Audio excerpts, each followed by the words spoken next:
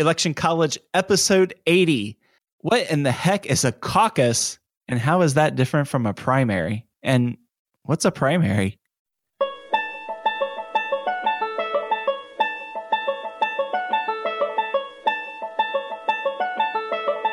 Let's throw a political party.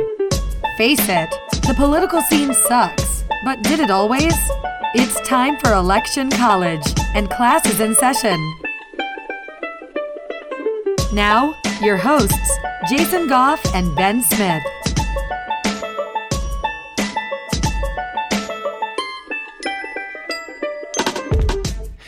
So, Ben. Yeah, Jason. We're pretty well into the election of 2016, right? Yeah, that's true. But, it's entirely possible that people are listening to this in 2020. So, yeah. Hey, this is something timeless. Hey, future people, how you doing? Whoa, this is so cool. 2020 is looking really good. Yeah, I think so too. Anyway, all that to say, we're kind of starting to get through primaries, but if you're like the majority of people, you either vote in a primary or a caucus, and you don't really know what the difference is between the two. Yeah. So do we want to talk a little bit about what a caucus is? Yeah, I think that's probably wise. Okay. So a caucus is basically where a bunch of people get together and voters are very open on which candidate they're going to support. So you walk into a caucus place, which is usually like a church or a school or something like that. And it's not held like through the state election commission. It's usually whatever state political party, or it could even be on a more local basis than that, where it's, your county's local party or your precinct's local party. But in the case of presidential elections, it's usually your state political party. So they say, hey, let's get together and decide who in the heck we're going to nominate for the president. Yeah, and Jason mentioned how it was kind of more open in the sense that most of the time it can be, but it's not typically going to be closed ballot or ballot really at all.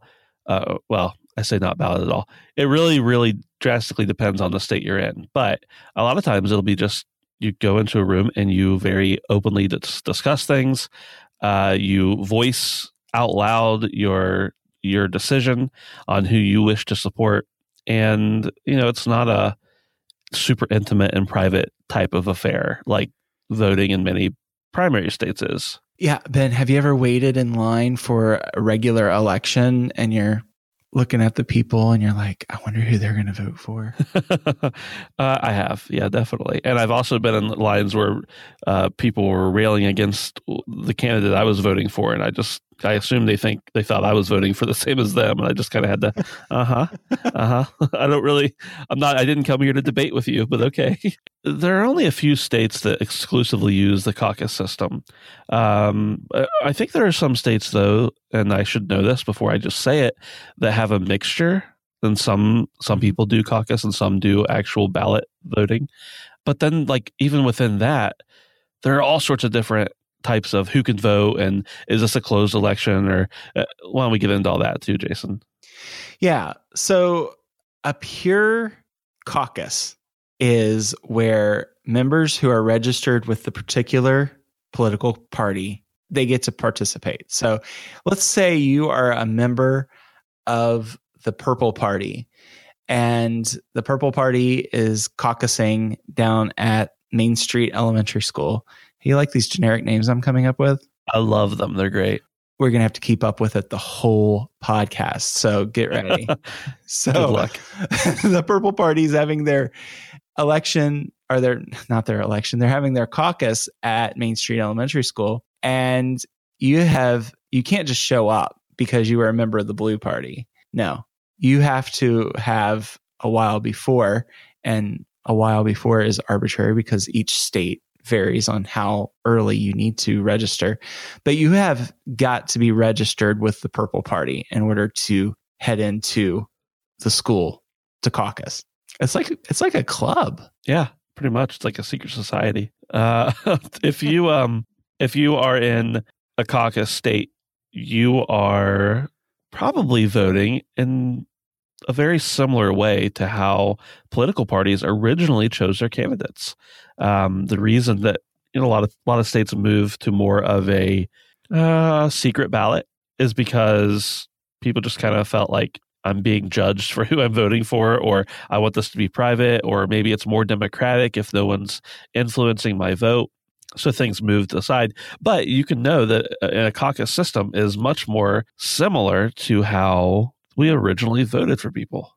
Yeah. It's crazy because caucuses, we always start off the election seasons, or at least the presidential election seasons in the United States with the Iowa caucuses. And it's like a carnival atmosphere in a lot of ways because you've got the national media who is peeking in, seeing what's going on. But then you've got crazy things happening where like Donald Trump just showed up to a caucus location and, it was kind of like a big distraction because, if you were a Rubio or Cruz supporter, you're thinking, wait a second, that's not fair, but it's totally fair. It's out in the open. Yeah, absolutely. It is certainly, if you are not familiar with caucusing, as I'm not, I've never caucused before. I've only been in a primary state. Then a caucus sounds insane to you. And if you're someone who has only ever known caucus states, then you think a primary sounds pretty boring. It's just kind of, they're so drastically different. But I guess we didn't actually talk about what a primary is as compared to a caucus. So I guess we should probably get into that. Basically, if you're familiar with the general election and how we vote for people in the general election by a closed ballot or a private ballot, that's pretty much what a primary is. The difference is that every state's a little different. Some states only allowed people who are registered to a certain party to vote. Some people will allow you to register with that party on the same day. There's a lot of different ones. So why don't we break that down?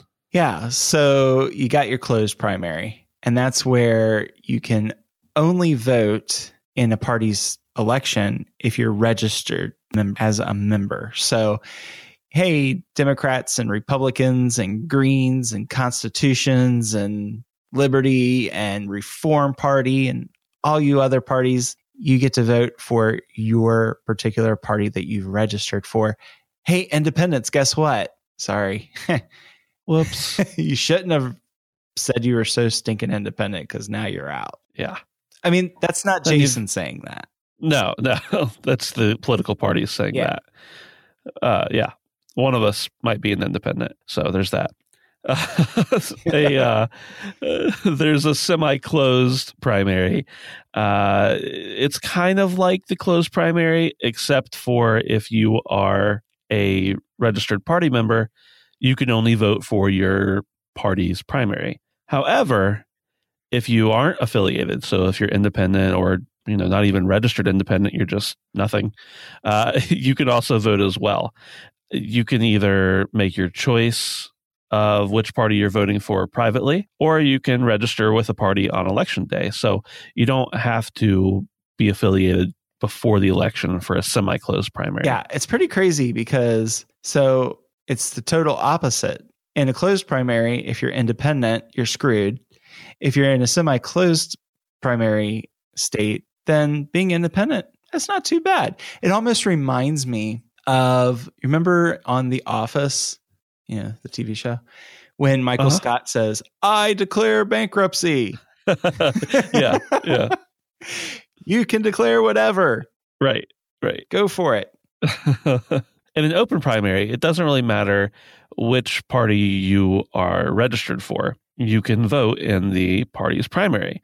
And if you don't register with the party before the primary, that's what they call a pick-a-party primary, because you, as a voter, can actually select either party and vote for whichever one you want to on election day. And remember, primaries are voting for the person who will become the nominee for that party. So this kind of works good and bad because it doesn't pin you into voting for someone that you're registered for. Like, let's say you are part of the Purple Party, but you really don't like anybody running for the Purple Party. So instead, you want to vote for someone from the Magenta Party. And you can. The Magenta Party. Did you like how I did that? Yeah. Just threw in another color. Harry Carey like that. Awesome. But the problem is sometimes people from the Purple Party want their candidate to win, so they pick the candidate from the Magenta Party that they think will be really easy to beat. Yes. That's raiding. Yes. And in those situations, it just kind of throws, like, it is democratic, but it just kind of throws off the whole democratic nomination or the whole democratic process in some sense of the word, I suppose. Yeah. And this has happened before. I'm not going to go into any specific instances because, of course, it's supposedly the best person for each party wins, right? But it's very possible that if you really hate the opposing party's candidate, you'll vote for somebody else. I actually know some people personally that intentionally, I live in a closed primary state, intentionally registered for the opposing party so that they could vote for the person they did not want to win the general election so that their party could be stronger, and then they're going to switch back for the general election. I find that not a great use of democracy, but it is a legal one. It's a little dishonest, but okay. Yeah, I'd say so. Yeah. So there's the crazy places where they have a semi-open primary, and that's where a registered voter doesn't have to pull a Michael Scott and declare anything. They just head into the voting booth. So you go up to the friendly volunteers and you say, okay, I hereby declare myself a member of the Magenta Party. And the volunteers are like, you know what? You look like you're a magenta kind of person. So here you go. Have fun voting for whichever magenta candidate you would desire. Right. So in semi-open primary states, you can actually get a lot more people voting for one party over the other simply based on how close the race is at that point. And it gets, I imagine it gets a little confusing just because I've never been in a semi-open primary state, but it makes sense, I guess. You're not pigeonholed into voting for a specific party. And I do like that. And hey, there's the crazy West Virginians. And if you're from West Virginia, that's all in jest, but this is a little fun. The Republican primaries are actually open to independents, and the Democrats are like, no, you need to be a Democrat. Well, that was true up until 2007. The Democratic Party opened it to independents as well, but it took like a bunch of years before that was the case. But there are other states who are kind of in the same position. Well, that was nice of them. So whether you caucused or primaried or whether you have yet to have your election take place, make sure you know what's going on. I know here in Kentucky, the Republicans actually caucused for the president because Rand Paul was running for president, and his campaign actually had to pay for the Republican caucus. And there were a lot of people who were upset about having to caucus rather than have a normal primary because I know in my instance, in my county, that is, people had to drive, upwards to a half an hour to get to the caucus location, whereas others would only have to maybe walk down the street. So the Democrats, they're fine. They have business as usual, and it's a regular primary. But the Republicans were a little different this year. Yeah, so we may talk more about the primary system and how everything works. We've talked a lot about primaries as we've gone through the different general elections in the past year-ish. And we may talk more about how the actual systems work and how, close primaries and things like that in the future. But we wanted to make sure that everybody understands the difference between a caucus and a primary, because it can be confusing. Because right at the beginning of election season, you start hearing a ton about things like the Iowa caucus and the New Hampshire caucus. And if you're like, right, yes, the Iowa caucus and the New Hampshire primary. See, I'm even confused, and I'm the one talking about it. The first of each kind If you're not familiar with them already, it can be really confusing on why different states have different things and what is the difference between a caucus. Aren't they just voting? And in a sense, yes. But it's great to be informed and to understand the difference in different states. We would love if you were involved with Election College, and you can support us in a few different ways. One, you can engage with us on our social media sites, Facebook, Twitter, and Instagram. Occasionally, we'll post articles and ask questions and things like that. We would love if you just, hey, I think this about that. And that would be really cool just to interact with you some. And we love the people who interact with us already. And, summer's coming up. You need to buy some swimmies, right? Yeah, that's right. So as you're buying swimmies and whatever else you're buying on Amazon, hey, how about checking out our affiliate link, which is electioncollege.com/Amazon. You're going to go to what looks like Amazon.com, and it just happens to be our affiliate link. When you do that, nothing goes up as far as price for you. But what does happen is we get a little bit of a cut, and that helps us pay for hosting and other related expenses to keep this podcast going. So we certainly appreciate your support in that way. And the last thing that you can do to help us out, at least unless you're going to send us envelopes full of money, is to rate and review us on iTunes. It really brings joy to our hearts whenever, and that's not even just being corny, that's the truth, whenever we see great reviews come through. And we would be more than appreciative if you could head over to iTunes, where our podcast is pretty visible, and leave us a review. Talk about how much you love the show and give us a star rating if you are feeling spunky as well. So we will see you next time. And who knows, if you leave us a rating and review, we might even read it here on the podcast. Thanks, everybody. See you next time.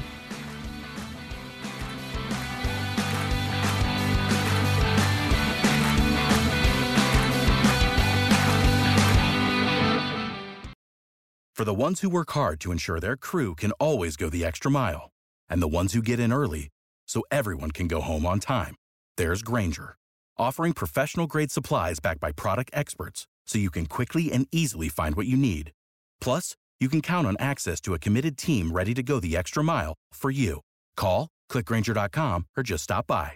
Grainger, for the ones who get it done.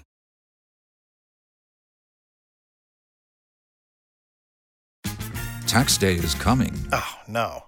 But if you sign up for Robinhood Gold's IRA with a 3% match, you can get up to $195 for the 2023 tax year. Oh, yeah. Sign up at Robinhood.com/boost by tax day to get the biggest contribution match on the market. Subscription fees apply. Investing involves risk. 3% match requires gold for 1 year from first match. Must keep IRA for 5 years. Robinhood Financial, LLC, member SIPC.